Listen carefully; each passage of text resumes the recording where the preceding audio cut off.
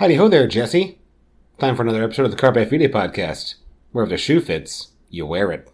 And if the truth hurts, you bear it. You just never know what I'm going to say, and your face says it all. No one can see your face right now, but... I lasted a good 11 seconds before cracking up. What the heck's wrong? I don't know what's wrong with me. All right, a little late-night podcast here, so excuse us for any tired ramblings that may occur. We'll try to keep them to a minimum. Tonight we're going to bring to you the title, which Jesse has titled... Finding Forgiveness in a Cancel Culture. Yes, and half of you just said cancel culture. By half, I mean 3 of you. Said cancel culture.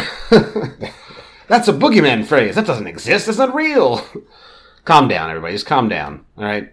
And be better. Yes. We're going to give you a little, I guess it's like an opening treatise where we will kind of outline our problem and kind of let you know how, we kind of got to the point of discussing this topic.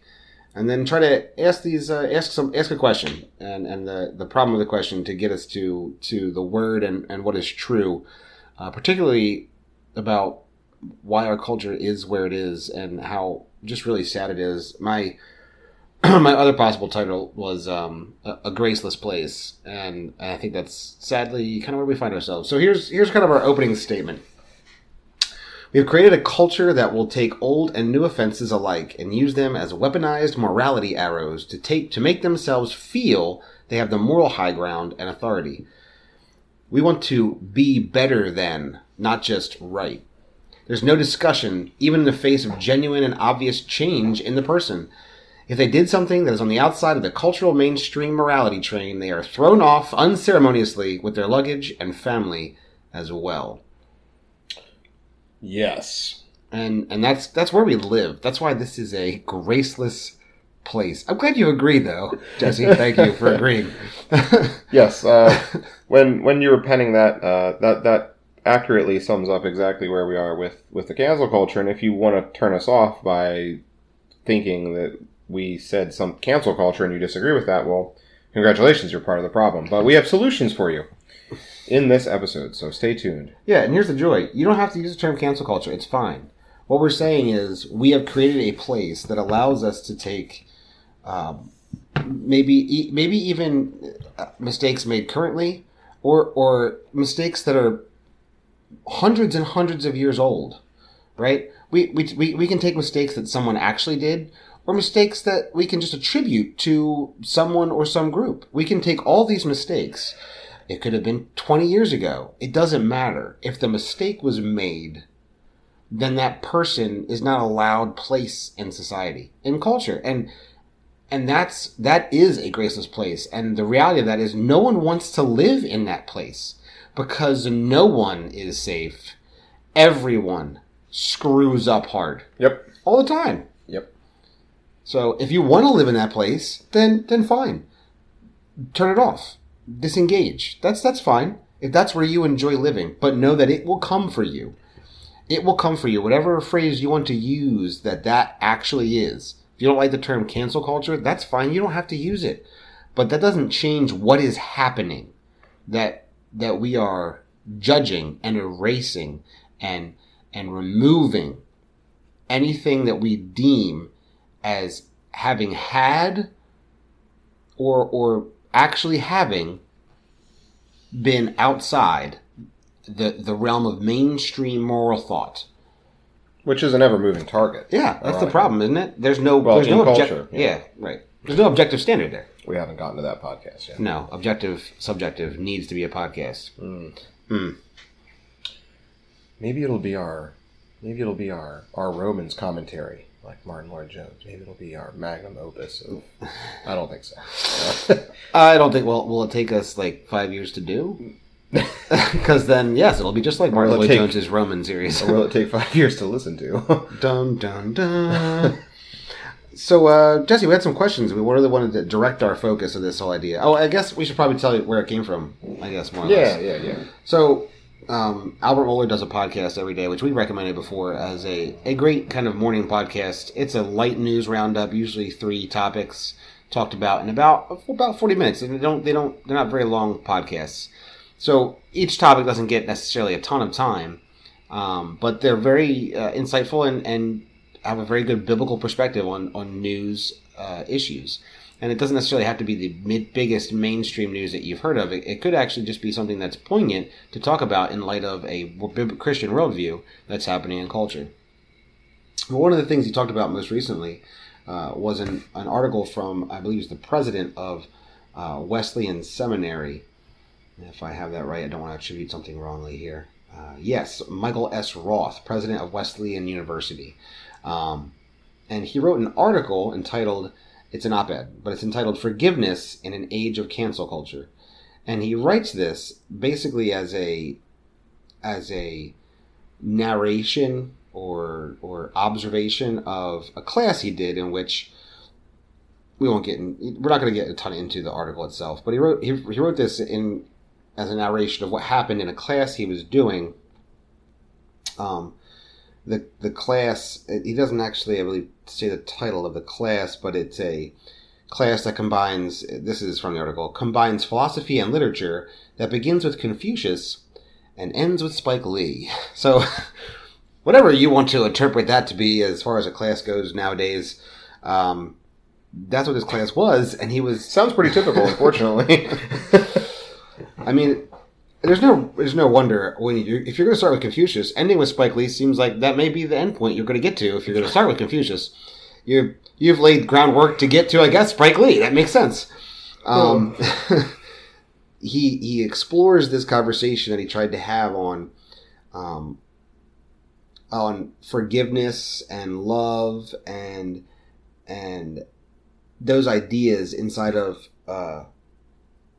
Western morality. More or less, as he's unpacking it, it's just this amalgamation of just what students are saying and doing and interacting, and it's a discussion happening in a college class. But really, all I could think of was these are 20-year-olds that have never contemplated once what forgiveness is. Like problem. Yeah, I mean, this goes back to our one of the things we said last week, where if you want to be a Christian, you need to be in a church. If you want to name the salvation of Christ, you must be in a church, because he ends the article with, "Of course, they may have set aside their inclinations to censoriousness and wrathful judgment because they were in a directed classroom discussion. But I would note that they didn't need much encouragement. They just needed, as we all do, safe enough spaces to work through the complexities of reconciliation and of forgiveness." And both Jesse and I had the same thought. What was that thought, Jesse, we had? Thought was, sounds like they need a church. Yeah, those kids need a church, is what they need. Because I'll tell you what, I mean, we just wrapped up community group not but an hour and a half ago, and we had a very, it was extemporaneous, but a very deep and thoughtful and biblical discussion literally on forgiveness, trust issues, how reconciliation works, when you should reconcile, when you start trusting a person again. So, yeah, it definitely sounds like they need a church. It's definitely a lot cheaper than paying $8,000 at Wesleyan University to finally and first contemplate forgiveness. I am sure that at Wesleyan University is costing more than $8,000. No, I meant the class. Oh, yes, that's probably right. Yeah, that's probably right. Yeah. Depending on how much you tithe, you're No. Either way, I'm pretty sure John Wesley did not have any problems explaining what forgiveness and repentance was like from the Word of God. Sure. And he would probably want to smack what's his name? Scott somebody? Michael S. Roth right in the face and be like, "What are you doing? This university bears my name, man!" He sounded like that for sure. No, yeah, he probably didn't. And then he's like, "Show me where the parents are for thine children's here, and I shall slap at them as well." Yes. Good paddling to the face. This is not how John Wesley talked. It's a joke, everybody. No, it's probably not how John But it could be. So with that being said, Jesse, what are some questions we'd like to actually get to here as we deal with this particular topic? I'm yawning again. I'm sorry. That was a bad handoff. I couldn't. Unfortunately, my telepathy did not work. That yawns were coming. All right, I'll just make this hand motion when I feel one coming on. So the questions here that we have here coming off of this article, which there will be a link in the show notes to it. So the questions that we have are: why do so many people have such a hard time understanding what forgiveness is, why it is important, and how to extend it or offer it? Why do so many people have such a hard time understanding what forgiveness is, why it is important, and how do we offer it to other people? And that's really like kind of the crux of the matter of what they were discussing here in this in this class. Yes, they paid a lot of money for this class, and I am sad for them, actually. Right. I mean, they talked about all sorts of things like ex-boyfriends and girlfriends and family matters and all of this stuff. And some of them were like, "Oh, I never really thought about this before." And it's like, well, boy, are you missing out on life. But yeah, so there's definitely a disconnect between how people live their lives and the importance of things, right? I mean, being able to forgive someone plays such a crucial and important role into being able to forgive someone. Understanding what forgiveness is, why it is important, and how to extend it plays such an important role in how we relate to one another as human beings. It really does. And it's really quintessential, because if you don't understand this, or if you get this wrong, you have a very high potential to live a very crappy life. Yes. A very bad life. And might I say that if you don't understand it and know how to practice it, really this idea of forgiveness, and what is clear also, he actually mentions in the article the term repentance, which all comes down to that whole idea of reconciliation. If you can't do that, we do live in a graceless place. No one wants to live in a graceless place. Right. You are not safe. I am not safe.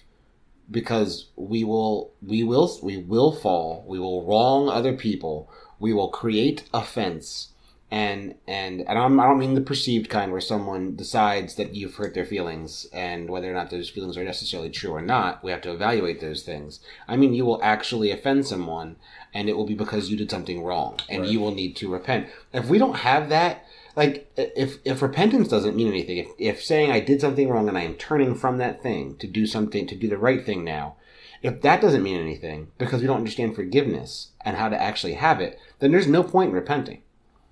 One of the things I think that's become that's one of the most harmful things in our culture is there's an idea that don't apologize. When you apologize, you've already lost. That's because there's no grace. There is no forgiveness. Apologizing is useless. It doesn't mean you have actually moved towards anything. And maybe that's because there's no forward progress with apologizing anymore. Right. And maybe that's because it's become just words, and that's also a sad thing too. There's many sad things at play here, but it all boils down to a graceless culture, which is not a place any of us can actually live, because we all suck at different times and in different ways. Yeah, I mean, I feel like with a lot of the scripture we've compiled already, that we have yet to say, but we have compiled. Like we're walking right down a Romans line here. I mean, so this first point in this idea that none of us are safe is Romans 3:23. For all have sinned and fallen short of the glory of God. There's no one that's safe. And I remember talking to a friend, several months ago, like, a lot of times we think of like the big sins, right? Like the adultery, the murder, the lifetime of hatred, the really gambling away your entire financial future. We think of the really big sins, but what we fail to neglect is all of those little relationship sins, or sins that happen within a relationship to one another, that have even a more profound, effect on how we live our lives. Like, so for instance, right? If I tell my wife a lie, saying that I was one place and I was really another, and that breaks her trust, like that can have deep and abiding consequences, obviously depending on, like, was I at Walmart and I was actually at ShopRite? Like that's not the type of thing I'm saying. Like, I mean, like intentional deception, trying to make someone think something else of you, like telling an intentional lie breaks that trust, that bond in marriage that's so crucial to it actually functioning well. and you're actually hurting deeply the one that you would claim to love the most on this earth, right? Like we don't think of the profound weight of those types of sins, in their context very often. When we, like, even tonight when we were talking about forgiveness and reconciliation and trust, what was the first thing we talked about? Adultery. Yeah, absolutely, that's a big one. But I mentioned slander, which is, which can be just as hurtful and just as devastating depending on the context, like you rightly pointed out. But it's deceptive words used by someone to undercut who you are and what you're actually about, which our culture is also about slander, but that's a different podcast. But just that a lot of these small things that we treat as small things aren't actually small things, and especially not when we compare it to the holiness of God. Yeah, one of the things this teaching is probably bordering on 18 years old now, but one of the things that Paul Tribb in Biblical Counseling said is that life is not made up of, it's not your monumental moments. It's in the mundaneness of everyday life where the actual big things happen in life, right? Yeah. It's the little moments and the little things that we mess up so often and can frequently do. That's where the large portions of life are lived. That actually makes them the big things of life. Yeah. And if we can't understand forgiveness in a real way, then we won't be able to move through those portions of life, and we will constantly be carrying around either guilt and shame as the person who commits these offenses without understanding forgiveness, or we will be carrying around the shame and bitterness of the one who has had these offenses committed against, and that is not it's just not a place where we can live. It's not sustainable. Right. It's unhealthy, and it's crippling. So I mean, I think there's just a ton of scripture we could get to tonight. We can walk through. We'll walk through Romans, and maybe we'll be able to get to a couple more as well. But this, right off the bat, I just want to say, because if we're going to talk about forgiveness, you got to be honest. Forgiveness is unfair, right? And I think that's the problem we have with it in our culture right now. It's unfair. So why is it unfair? What part about forgiveness? Well, let me tell you why it's unfair. Forgiveness is unfair because it's in a situation where I am either, and I mean we'll discuss this as we're in the scripture, but where either because I am prepared and ready to forgive, or I have actually forgiven someone that is seeking forgiveness in a full process where someone is repenting and we are reconciling and I offer forgiveness, I'm handing over my right to revenge and retribution for the wrong. I'm handing it over by offering forgiveness. My personal retribution is gone because I have forgiven it. And so when we think about it, we don't necessarily have any of the practical scriptures that would show this up, but we can think of forgiveness. The easy way to understand that is to understand debts. So if someone has a debt, right, in an accounting manner, and that debt is forgiven, the debt is wiped away. Mm-hmm. So you can easily understand that, what I'm saying from that. So a retribution there would be that you owe me that. Right? And if that debt is forgiven, what I'm saying is you no longer owe me that. And that's why forgiveness is unfair, because that will not be claimed when you offer forgiveness. Yeah, I mean, just think of the parable that Jesus gave, talking about you remember the king who had a servant who owed him a certain amount of money, and a large debt, a very large debt. And, the king actually forgave him his debt and didn't actually give him the justice that was due him for him not repaying it. Right. But then that servant went to his own servant who owed a significantly smaller debt. And he actually choked the man up and threw him in prison because he would not pay. And that's and it was actually told to the king, and the king brought the other guy back. Wait, don't go there yet. We'll save that for the end. Okay, we'll save it for the end. Because there's a lot of scriptures around that. Jesus talks about that. Paul talks about that. That last part is very intriguing to the scriptures as far as forgiveness is concerned. Yes, it's really, really interesting, and to put it, many New Testament scriptures talk about forgiveness and placing it right in the courtroom of God, right? Yep. We have the whole concept of justification where our debt has been paid.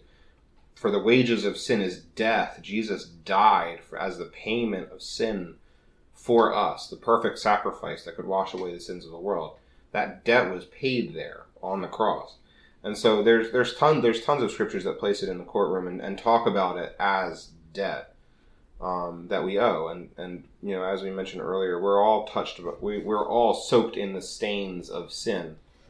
No one in this cancel culture, no one is safe, right? Yep. And that's what makes it scary. That's why we need to return to an understanding of forgiveness in our culture, because no one is safe. Right. No one is safe from this type of mistreatment. And I won't live like that, because that's not how my God has compelled me to live. I must live a life of forgiveness. And I must live a life seeking repentance. Yeah. So let's start out with Romans 6 through 11. It's it's a few verses long, but it kind of has that idea of. So when we talk about forgiveness, we have to place it in the context of identity, like who we are, because in Christ we're new creations, and so that gives us a perspective on forgiveness that is unique to people whose eyes have been opened by the Holy Spirit to the truths of God. And so Romans 6 through 11 says, "For we know that our old self, that is prior to Christ, was crucified with him, so that the body ruled by sin might be rendered powerless, so that we may no longer be enslaved to sin, since a person who has died is freed from sin. Now if we died with Christ, we believe that we will also live with him, because we know that Christ, having been raised from the dead, will not die again. Death no longer rules over him. For the death he died to sin once for all time. But the life he lives to God. So you too consider yourselves dead to sin and alive to God in Christ." Now, the reason this is important, the reason that I added this to the list of things that we need to talk about, is because, like that parable that Jesus taught about the king and his servant, we must understand our relationship to God as sinful in order for us to actually frame the conversation of human to human forgiveness appropriately. I have written down here that, in reference to the article, that self-directed discussions on forgiveness will more often than not miss the mark. We must frame forgiveness with the glorious Word of God. And this truth, this comparison between sinful man and holy God, is so important to actually capturing the idea of forgiveness, because our debt was very large. Our debt was like the debt of the servant. And that was paid on the cross by God himself, by Jesus himself. And so we then turn and offer forgiveness of the smaller debts to other people. So that's this perspective that we're dealing with when we talk about human to human forgiveness, is that we have been forgiven much, and so we forgive. That's the attitude of a believer. Absolutely. So this is what we're outlining as a biblical framework here to understand forgiveness by. And this is what we do. So you don't like it, tough crap. I mean, you don't pay for this, so man. You go live a Pouty Puss life somewhere else. Yeah. Listen to some other Pouty Puss podcast. Yeah, Pouty Puss. That's a word that people use sometimes, not really. It's used. Until I make it a sticker and sell it on carpetfeeder.com. Carpetfeeder.com/shop. So, one of the interesting things is when we're framing it in the idea of Romans 8, 1-2. No, I'm sorry. You started with Romans. Yeah, you did. Romans 6, 6-11. That's what you just read, the long one. When you frame it in Romans 6, 6-11, what you have to understand is the debt owed in this that's being forgiven is not just a large debt. It's an infinite debt, because it is a debt of unrighteousness against a infinitely righteous God. It is a debt that will kill you. Yeah, it's not something you can. It's not something you can atone for. There is no atonement available when your sin is against God. Yep. The weight of which will crush you. You cannot bear it. Right. And right off the bat, we have an example of forgiveness shown by God for us. This is where forgiveness stems from. Forgiveness is a part of God's economy. And that is why forgiveness must be a part of our economy. It must be. So to understand that, right, I think that kind of leads us to why it is important, right? It's important because if we do not have this, we will fail to apply something that must be a part of a fallen world that God is over. Mm-hmm. It's a part of the framework in a fallen world. See, before a fallen world, when there is no sin, there is not the need for forgiveness. Right. But as soon as sin happens, forgiveness need be a part of the structure of that world. It's more than just a part of it. It is the most important part. Because without forgiveness, we are left dead in our sins. Yeah. It is a big enough deal that Jesus Christ, the God-man, the perfect man, the creator of the universe, had to die to atone, to pay for, to account for the huge cost of the weight of sin itself, so that forgiveness can be had by his people. And so it is literally, when we talk about the cross, I mean, we're talking about this during Holy Week, when we talk about the cross and forgiveness is literally the crux of the matter for all of humanity, because it is the thing that which we most need. It is necessary for eternal life. Is that forgiveness? Amen.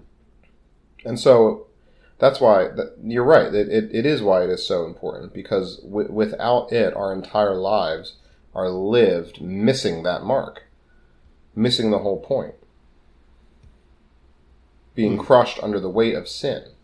It just makes for so many sad relationships, and that's what scares me about culture. It's so good. We lack the ability to have meaningful relationships, and maybe that's because we can have our relationships on social media, and that's not really a relationship at right. all. But I mean, that's probably another podcast. Another script. Is it okay if we move forward in the script? Yeah, no, I was gonna segue that right there. Well, hey, this is a great segue. There you go. We have the same here. Same. Romans, I was going to go Romans 8 next before Romans 12. Yeah, all right. Romans 8, 1-2. Romans 8, 1 is one of my favorite verses in the Bible. Romans 8, 1-2 says, there is now no condemnation for those in Christ Jesus. I want to put the right emphasis on that verse. There is now no condemnation for those in Christ Jesus, because the law of the Spirit of life in Christ Jesus has set us free from the law of sin and death. Boom. I love the no condemnation. The qualifier to no condemnation is being found in Christ Jesus. This is one of the ideas of being baptized into the life of Christ, that when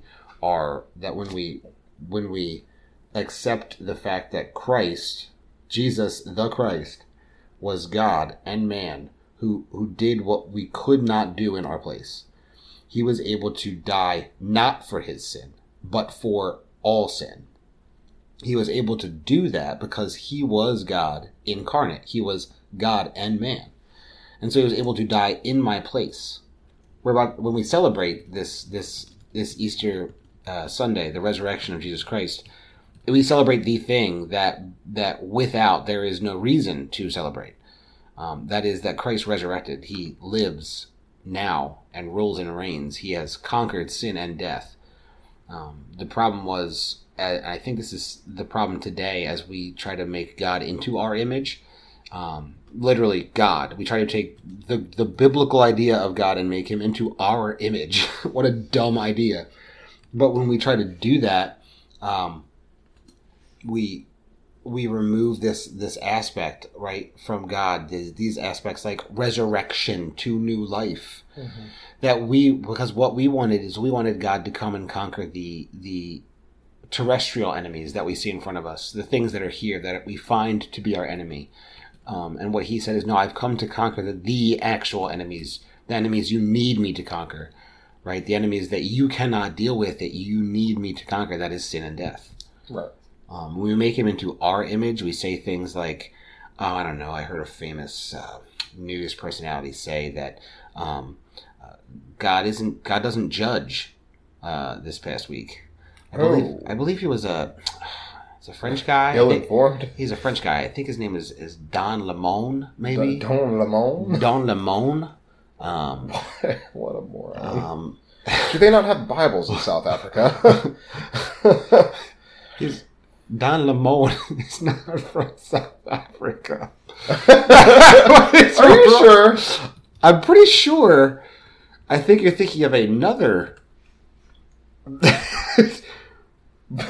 No, I'm pretty sure he's like from Chicago, I believe. I could be wrong. I think he's from a major city. Oh, yeah, no, I'm totally wrong. Yeah, I believe you're... Who am I thinking of? That other guy. Elon Musk?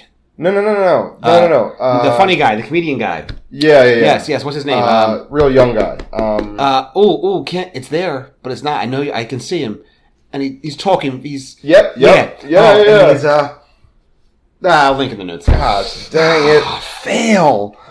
Oh, now I gotta search. I gotta duck it. Duck it, baby. Duck it. Anyway, but before I duck it. That's with a hard D, to be clear. Duck, go. All right. Oh, there's another bumper sticker we gotta make. All right.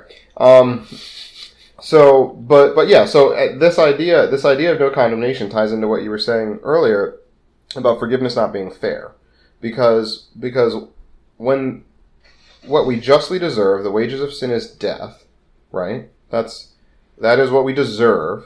But when we are forgiveness, there is now no condemnation. So God lets go of that condemnation. Mm-hmm. Right? There is no condemnation for those in Christ Jesus. And so that's the part that's not fair. Now, that's not to say that there is never justice to be met out. Forgiveness and justice are not mutually exclusive things. We mentioned that as we were talking before. Yes. For instance, the thing I usually go to is, a convicted child molester doesn't get to serve in the Sunday school ministry, right? Amen. There are consequences after his prison sentence. There are consequences for the actions that you take on this earth, and that is the government's responsibility to deal out injustice and righteousness and truth compared to God's. Go back in the podcast episodes and listen to that. But there can still be, and there should still be, in many cases, real practical consequences for sin, but that does not mean that we are not to extend that forgiveness or be ready to extend that forgiveness to that person because we have been forgiven of such a great debt by God. And this is where the unfairness comes in, right? I don't know why you had to use child. I understand the child molester Sunday school analogy, but man, you got to go pick a really rough. Oh yeah, no, I know. Well, it's really easy to make sense. There's no one that's going to be like, oh no, let the molester serve in Sunday school. Like, you know what I mean? Like, no one's really going to. You say no one, but I feel like what you mean to say is there shouldn't be anyone. Oh no. Yeah. Maybe a more apt example would be... What is that guy's name? If someone defrauds you financially, let's say you're part of some sort of insurance scam, right? You can forgive that person, right? And as a biblical perspective would say, you must, because of the forgiveness given to you, forgive that person. It's unfair to do, right? That doesn't mean that a judge will not enact justice on that person and make them give recompense to you, restitution to you for what they defrauded you on, right? Or also, along with that might go to serve some sort of time or community service. Those things may happen. That's justice for that.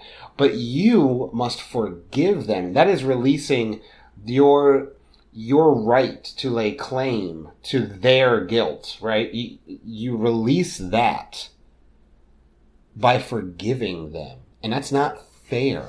Mm-hmm. But the problem is when you don't forgive, you will simply mix up the poisonous cup of bitterness and continue to drink it yourself. That's what you will do. Yeah. I mean, and you've got this statement in here where if you don't forgive, don't expect forgiveness from God. And that's directly from Matthew 6:15, which says, a teaching of Jesus, which says, but if you don't forgive others, your Father will not forgive your offenses. That's how crucial forgiveness is. That's how practical forgiveness is to the Christian life. You can't just jump there. It's down there for a reason. But we were talking about it now. No, well, we were talking about it at the end of the story of the parable of the unrighteous servant. The end of that is when God comes in and says, the master comes in and says, you wicked servant, that giant debt I forgave you, and you held your brother in contempt for that measly debt? Right? That's the whole example of that. That's what happens. That's the result. God does. So we talk about it. Well, this has been another episode of the Carbon. we talk about now. We talk about this concept is all over the scriptures, right? If you don't forgive, do not expect God to forgive. And this is where we come to what I think is a crucial understanding from God's word that speaks to our culture, right? In the Christian life, Martin Luther, when he was hammering them theses in, one of the statements that he made is that the Christian life is one marked by repentance. But additionally to that, it's also marked by forgiveness. Those two things are integral to the Christian life. Now, when I say the Christian life, I'm going to say this clearly. Even if you want to reject Christ and reject the truth of that salvation, the biblical construct is how the world can actually function rightly. You must practice forgiveness and repentance, even if you don't see it as any more than a temporal thing, because life cannot work without it. It is an eternal thing. And so for the Christian, you cannot live a life that is not marked by repentance and forgiveness. Right. And the Bible says that if you don't forgive, do not expect God's forgiveness. And this is where I turn to think very, very clearly that if you are an unforgiving person, what you really need to remind yourself is of your Savior. Because there may be a disconnect in what you believe about God. There may be some disconnect there. I don't mean it for a person for who struggles with forgiveness and really has to get there to extend it. I mean a person that does not forgive. You don't deal with problems. You don't acknowledge them. You don't seek forgiveness, and you don't offer forgiveness. There's a disconnect there that is concerning, because that is both not repenting and not forgiving. And if you can't do those things, if that's not something you do, you just don't do that, then I would question whether or not you even understand who Christ is and what Christ did, the basis of salvation itself. Mm-hmm. So this isn't a whole, if you don't forgive, then you'll get to heaven and you'll say, I accepted you, Christ, but he'll say, I'm sorry, you accepted Christ, but I don't forgive you because you didn't forgive. What I'm saying is, if you don't forgive, that may be a clear mark that you actually never actually accepted Christ and who he is. Because if you can't understand forgiveness at that level, then you can't understand the sacrifice that Christ actually made for you. That's a hard word for a podcast. At the basest level of understanding that we could possibly have unto salvation. That's what I mean. Because I don't think we'll ever fully comprehend the sacrifice that Christ made until we are until we are with him and see him and can understand far more than we can now. I just mean in the basest sense, the understanding of what the transaction actually was for us. You know, if you choose to withhold forgiveness, then you are not living like a Christian. Right. Do you want to talk more about the parable? Because I pulled it up. I can actually read it quickly if you'd like me to, or would you like to move on? You should reference. Give the exact reference so that we can. We've got Matthew 18:21 through 35. Yes, Matthew 18:21 through 35. So that'll be in the show notes. The link in the show notes. Anyway, but the whole context is about forgiveness and confronting. Because earlier on in Matthew 18, you have the confrontation passage. What do you do when a brother sins against you and is unrepentant? You know, you have it's the whole chapter is that. Ironically, right in the middle there, it's you know that old passage that says where two or three are gathered, you know, in my name. In my name. Yes. Yeah. Ironically, that has the direct context of confrontation, not online church services. Oh. That's what Jesus was talking about when he said that. Yes. Well, you mean that when you and me and another guy go to the bar, that's not a church service? No. What? No. But we're two or three are gathered in your name. No, that's not what that means. And here we go, and when we're just clinking glasses, and we say "Bruce for Jesus," and we pray over our beer. That's not church. No. So I mean, it sounds like a great time, but it does sound like a good time, and it can be a glorious godly time. It just doesn't. It's just not church. Church. Online church ain't church. Hashtag.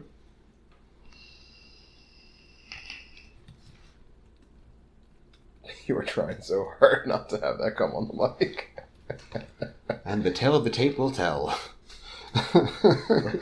So our last scripture we wanted to mention here, Jesse, is Romans 12:19. Would you like to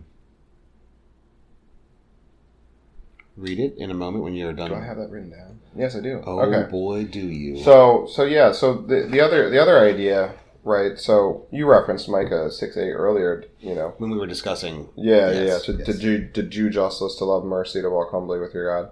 So, you know, the idea of exacting justice, right? We've got many great TV series on that. You know, I'm thinking of like The Punisher, because that was fantastic.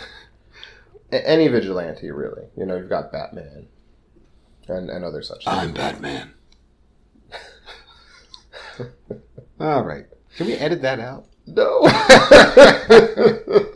Rats. But yeah, so and we mentioned earlier about how forgiveness isn't fair, about how we then relinquish our own right and sense of what that justice is to that person. We get to got it. We Justin did the hand signal for the yawn. None of you can see it, but I wish you could. You know, how we relinquish that up and we choose forgiveness instead. And Romans 12:19 is such a great reminder about that. So Paul says, "Friends, do not avenge yourselves. Instead, leave room for God's wrath, because it is written, 'Vengeance belongs to me, I will repay,' says the Lord." Those acts that you want to do are not yours to do, right?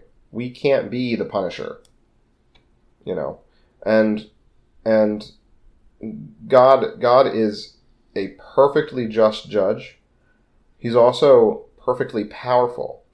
Whatever that person needs, God will give them, whether in this life or the next. And so when we choose to forgive, we live in light of that realization that I am relinquishing up any bitterness, any malice, any ill intent toward that person, in that sense. And we are laying that before God for him to do with as he wills and pleases for that person. And, you know, if we're dealing with an unbeliever, our only hope would be that God would save them. You know, right? That God would show them the forgiveness that you've received. You know, that can only be your hope for that person. maybe your relationship's broken beyond any sort of wise reconciliation on this earth, but you can still desire for true repentance and true forgiveness for that person on God's behalf, so that he doesn't have to mete out his justice on that person. Mm-hmm. Right? Yeah. Which is just a crazy concept when we're talking about really heinous wrongs, right? I mean, people do really bad things to one another. But again, God has forgiven us so much more. Anything that anyone could possibly ever do to us is nothing compared to the weight of all of our sin placed on Christ on the cross. Mm. Nothing compared to it. It's so good. It is. So, yeah. So, but what do we do quickly? Maybe not quickly, but before we wrap up, we should definitely talk about what reconciliation is, compared to forgiveness. Do you want to talk about that, or do you want to save that for a different time? You mean the process?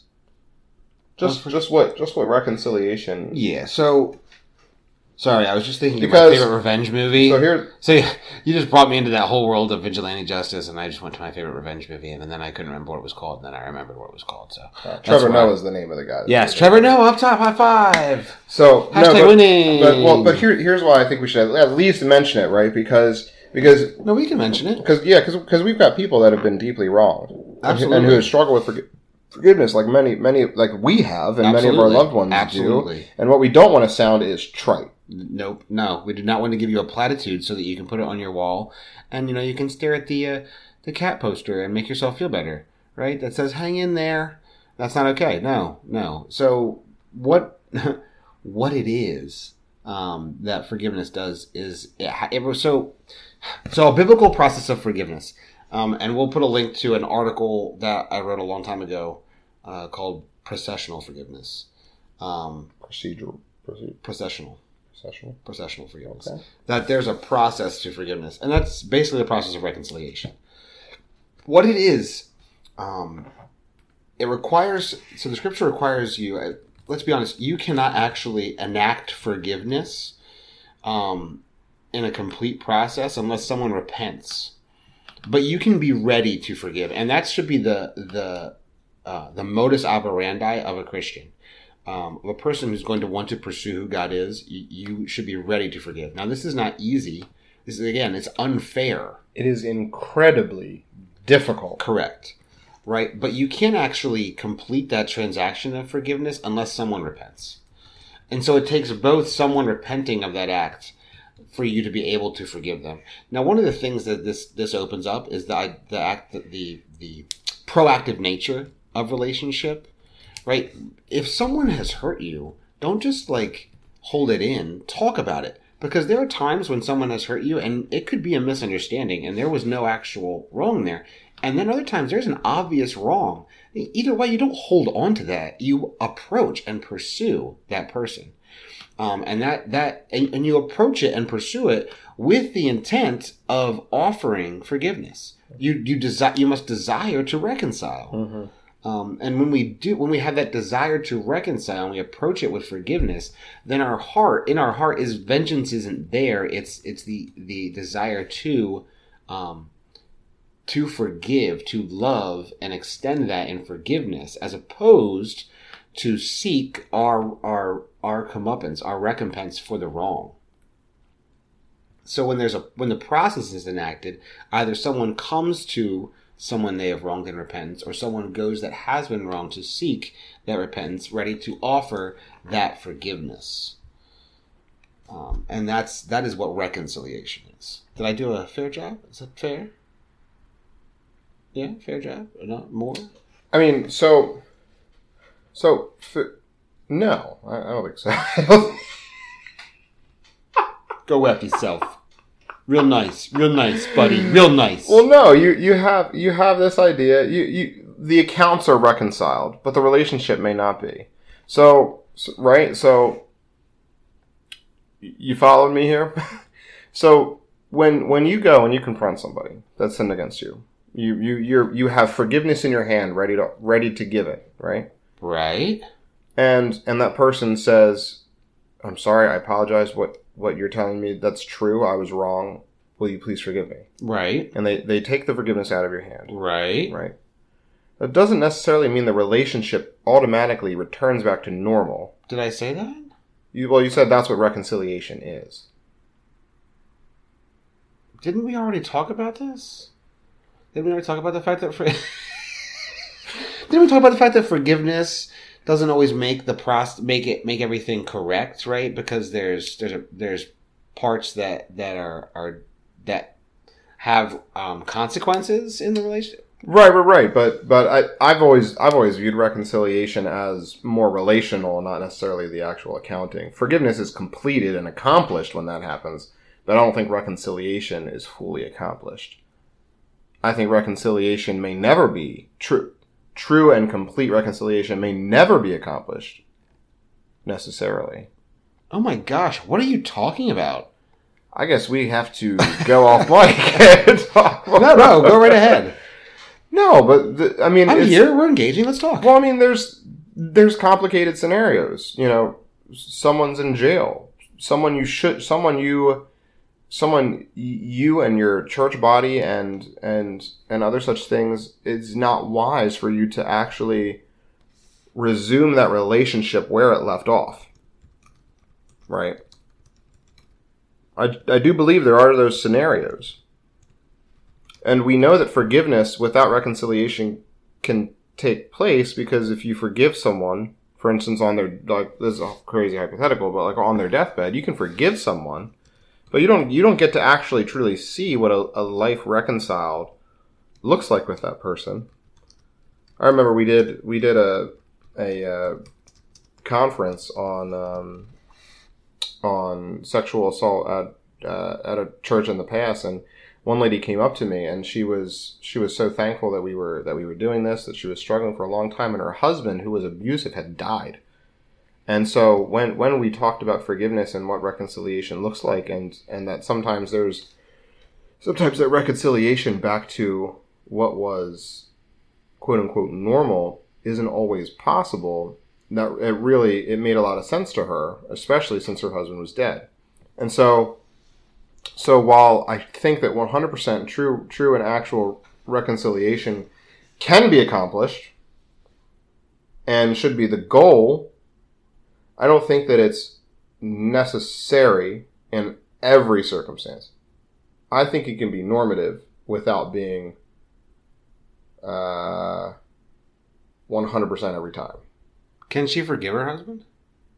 That's dead? Yeah. She can live in light of that forgiveness, I think. She can live right. She can choose not to be bitter. Right. She can choose to live because a life that's not holding on of forgiveness already. Right, correct. But she can't reconcile with him because he's dead. He's not there. However, when someone seeks repentance, or you approach someone and they repent and you offer them forgiveness, then you have reconciled that issue. That issue is reconciled. Right, which is why I said there's obviously consequences that can be borne out. Perhaps the relationship is not the same. Dynamics can certainly change, but that is absolutely what reconciliation is. I think practically we're saying the same thing. I think that we're just splitting hairs. I think we did like I said, the account is reconciled. We did the linguistics thing here, where we you know what? Sometimes it's just good to have a little chaos on the podcast. It really creates flavor. One of the things I was thinking about when we talked, as you were mentioning there, was when this feels like a lifetime ago, but I don't know if you remember. This would be back in 2019 when Amber Geiger was the police officer that had arrived home to the wrong apartment and shot oh wow the man who because she was in the wrong apartment. Oh man. And do you have the link there? Send it to me. Sure, I'll put that in the show notes. The brother of the man that was killed. So it's very common in in courtrooms that the defendants, especially if it's a deceased, the family members can speak in the courtroom, particularly before sentencing. And he just offered complete forgiveness to her. And I remember some dumb guy on Twitter, probably a bishop or something, Swain or something like that, was just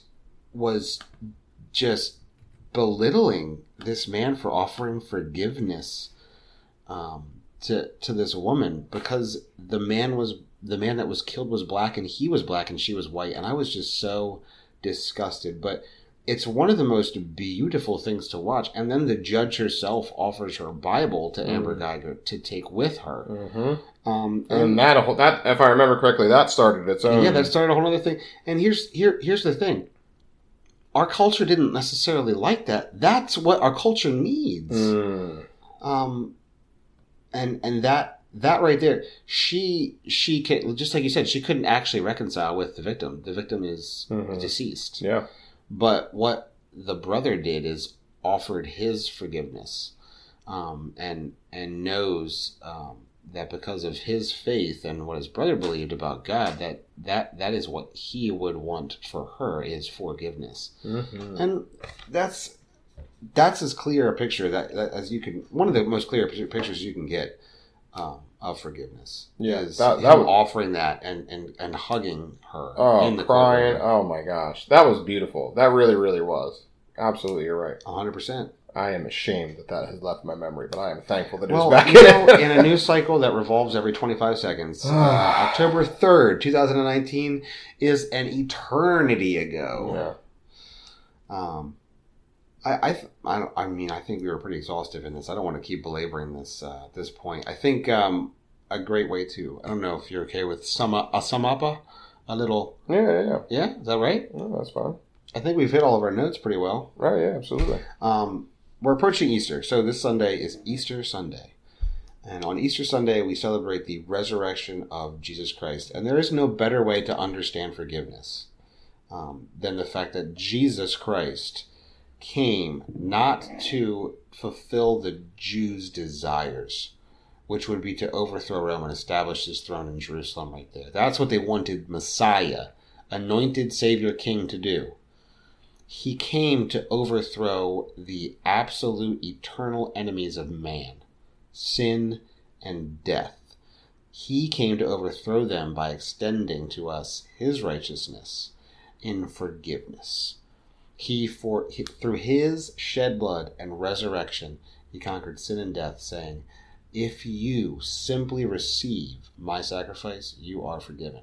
It is because of his forgiveness that any of us can truly understand forgiveness and actually begin to enact forgiveness. So I would tell you to take that this Easter week to the bank with forgiveness. And let's create, gosh darn it, can we create a culture with grace in it? A forgiving culture that has grace upon grace, because by golly, we need it. Yeah. I need it. He needs it, and you need it. We need grace. We need forgiveness. Without these things, we will have miserable relationships and hard lives. Yeah, amen.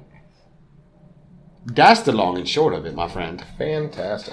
I think we should. Is this a good time to say a special note that we're going to have a couple of items pre-order coming up soon? Sure. We can say that, it'll right? Probably be super available imminent to pre-order by the time we post this on Friday. Yeah, that's correct. Oh, that's right, because we posted on Friday. Mm-hmm. So there'll be a couple of pre-order items up on our website. We will have a couple of shirts. We're working on some stickers. Ooh. Who doesn't like stickers? Slap one in the back of your car and see if you can't really start an engaging conversation with someone over a very important cultural topic. Yeah, put it on your cheap car, though, just in case something bad happens.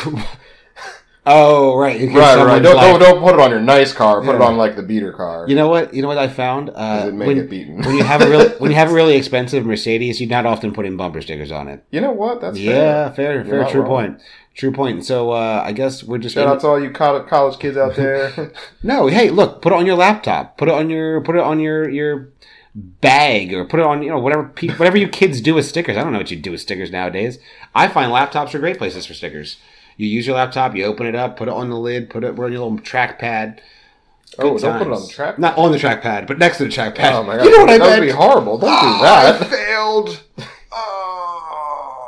You sound like such a boomer right now. But I'm not. I'm actually a millennial. Yeah. But I'm actually first half millennial. Yeah, you're like first gen millennial. That's correct. I am first gen millennial. Mm-hmm.